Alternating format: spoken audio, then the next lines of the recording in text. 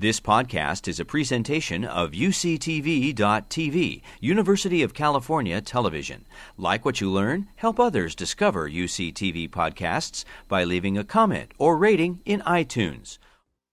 Hello, everyone, and welcome to this short talk.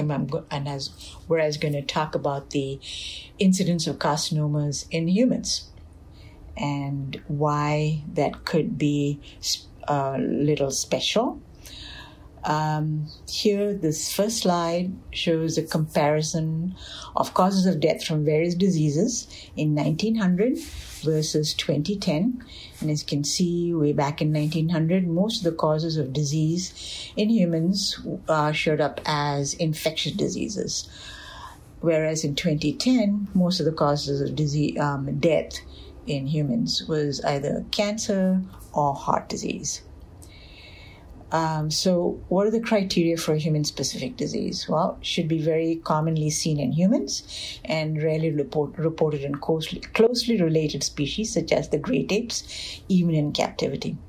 So malignant neoplasms or cancers appear in humans at different ages, some appearing in very young children, like neuroblastoma and Wilms tumors. However, spontaneously occurring carcinomas are malignancies of epithelial cells of the breast, stomach, colon, lung, ovary, prostate, cervix, uterus, pancreas, etc., are common in older human populations.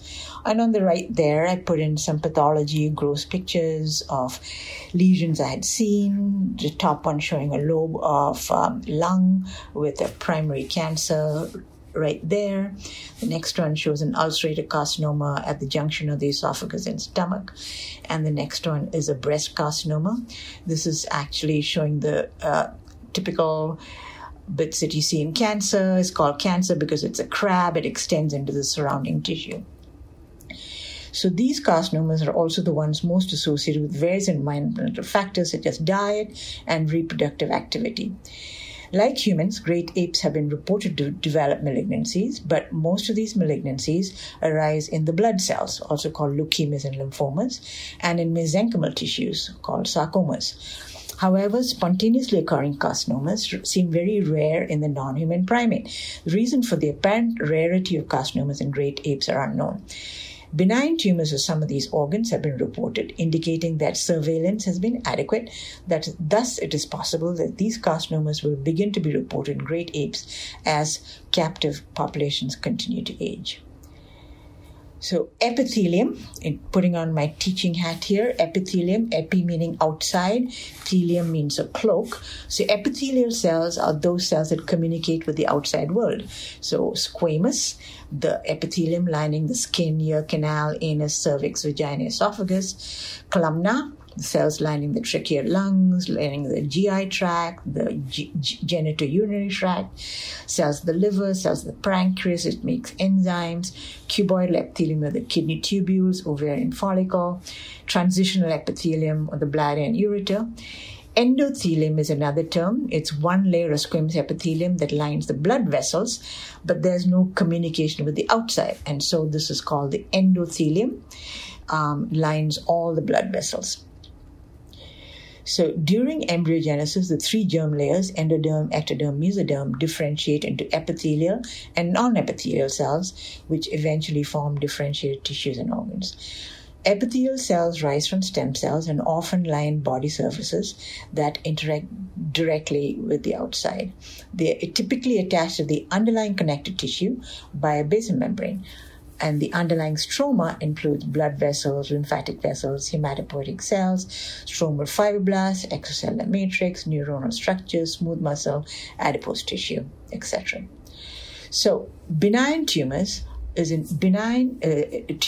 new growth of cells which form a lump, but they don't invade the basal membrane like you'd see in a polyp or a lipoma, fibroadenoma, leiomyomas, which are also called fibroid tumors. Carcinomas arising from epithelial cells are invasive and can metastasize to different organs, as shown here. This metastasis to the liver. Here's a metastasis in the brain, cerebellum. And carcinomas, as we saw before, as I explained before, arise as skin, cervix, esophagus, and lung. And then adenocarcinomas are gut, lung, prostate, breast, etc. Sarcomas arise in supporting tissue and can be also invasive, like the lymphomas, melanomas, glioblastomas, osteosarcomas, fibrosarcomas, etc. But today we're talking about carcinomas those arising from the epithelial cells and which invade and metastasize. This is an example of a lymphoma on the right. On the left is a picture of a benign lymph node with the T cells and the B cells and medulla and so on.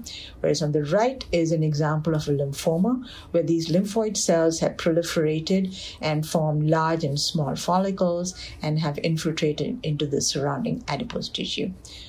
So lymphomas are the kind of tumors or malignancies that most other vertebrates get, and even some of the rodent models that are being used, as they age, they end up getting lymphomas, but the carcinomas are pretty rare.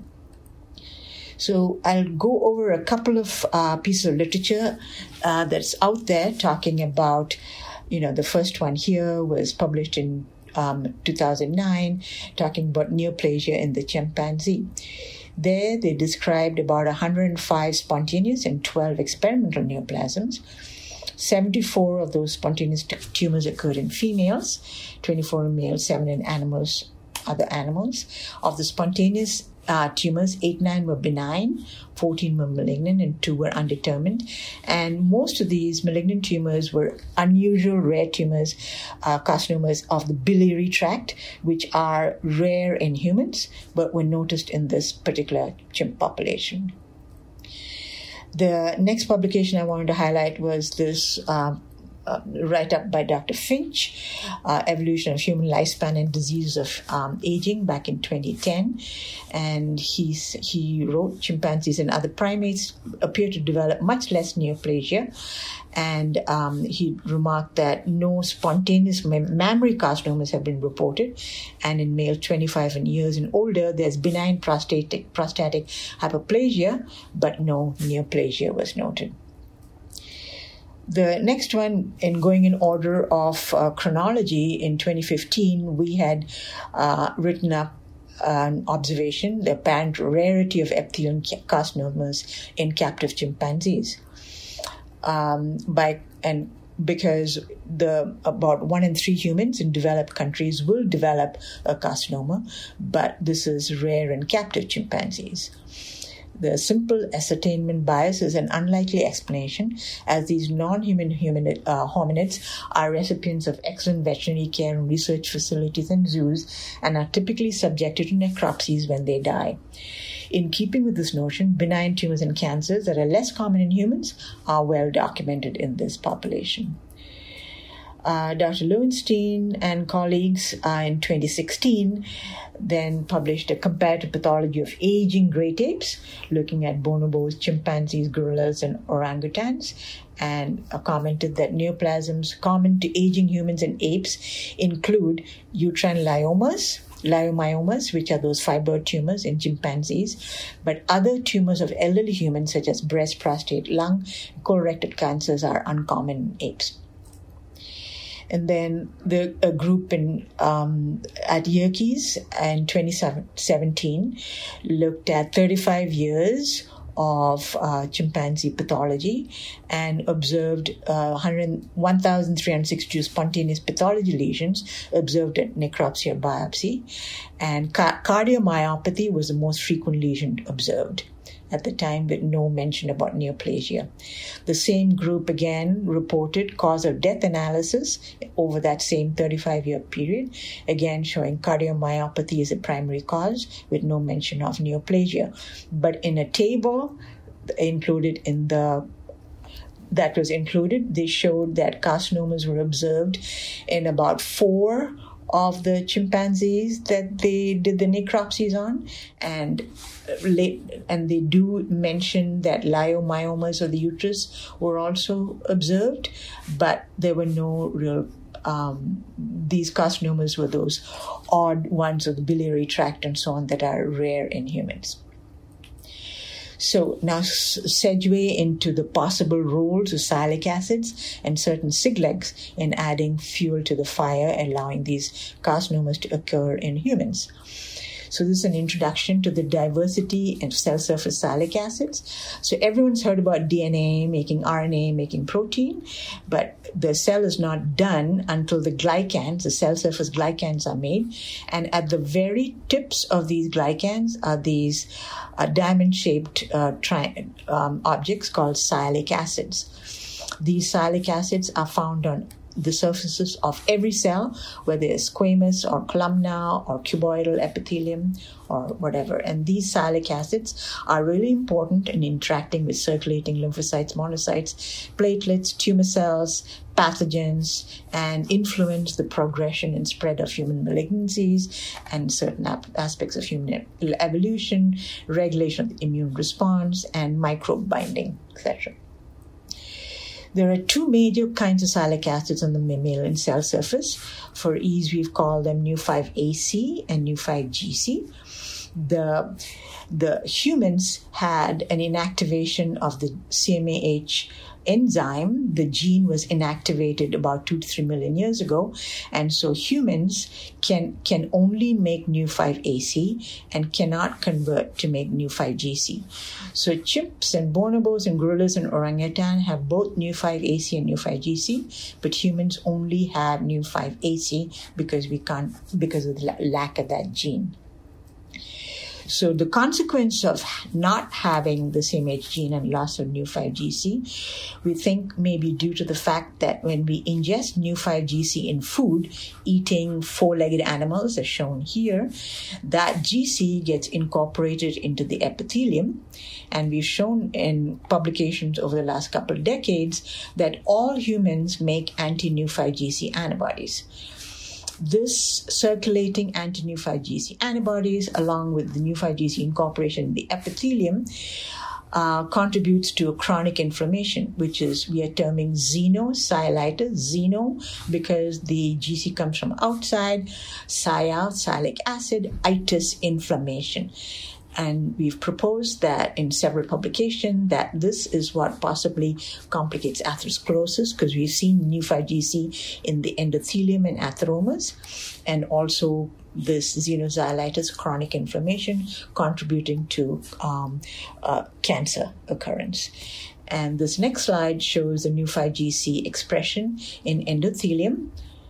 And in some normal tissues like prostate and cancer and colonic epithelium, and in the blood vessels there as well. But when you get cancer like ovarian carcinomas, there's a lot of expression of nu5GC in the endothelium and in the cancer as well, ovarian, prostate, colon, etc. So that was the nu5GC story, and many of you have heard that before. Now, a little bit on Siglecs, and this is a nice cartoon I thought I'd share to show the Siglec interaction with sialic acid on the cell surface, regulating immune homeostasis, immune escape by pathogens, and cancer cells as well. Among this group of cell surface proteins known as sialic acid binding immunoglobulin-like lectins, or Siglecs. The CD33-related Siglecs are found in innate immune cells and are involved in cell signaling. One Siglec, however, appears to have gone rogue in humans. Siglec 12, encoded by the gene Siglec 12, no longer binds sialic acid and seems to be involved in abnormal cell signaling in humans. It could also play a role in cancer progression and help explain why humans have a much higher incidence of carcinomas, cancers that arise from epithelial cells, where Siglec 12 is abundant than other great apes. Only about 30% of humans produce this rogue protein. Most people have a mutation that inactivates Siglec 12. Comparing cohorts of cancer patients, we found that functional Siglec 12 was associated with a poor prognosis in late-stage colorectal cancer patients. And this is that graph from that paper showing that the number of patients, there's a high percentage of patients in this advanced colorectal cancer cohort that express Siglec 12, and those patients did poorly. The overall survival was much less than the patients that did not express Siglec-12. So the abundance of expression of carcinomas, malignancy arising from epithelia with a much higher expected frequency of Siglec-12 in cancers. So in normal people, Siglec-12 is only expressed in about 30% of people. But in cancers, 80% of cancers expressed it. And advanced carcinomas are much more likely to occur in individuals who have an intact Siglec-12 gene, likely because the encoded Siglec-12 protein and SHIP-related oncogenic pathways, and we're still working on the mechanism there. So this is just a panel to show you the multiple carcinomas that were examined in that study. We looked at squamous carcinomas and adenocarcinomas and showed a high expression in the squamous carcinomas, where there were a few that didn't really express Siglec-12. And the adenocarcinomas also, there was a high expression, but not as much as in the squamous carcinomas. So squamous carcinomas are those that arise in the head and neck, the tongue, the oral cavity, the esophagus, cervix, and so on. Thank you for your attention. During this time when I've tried to explain a little bit of some research that's been ongoing as to why carcinomas are so prevalent in the human population as opposed to what is seen in the great apes. Thank you. You've been listening to a podcast by University of California Television. For more information about this program or UCTV, visit us online at uctv.tv.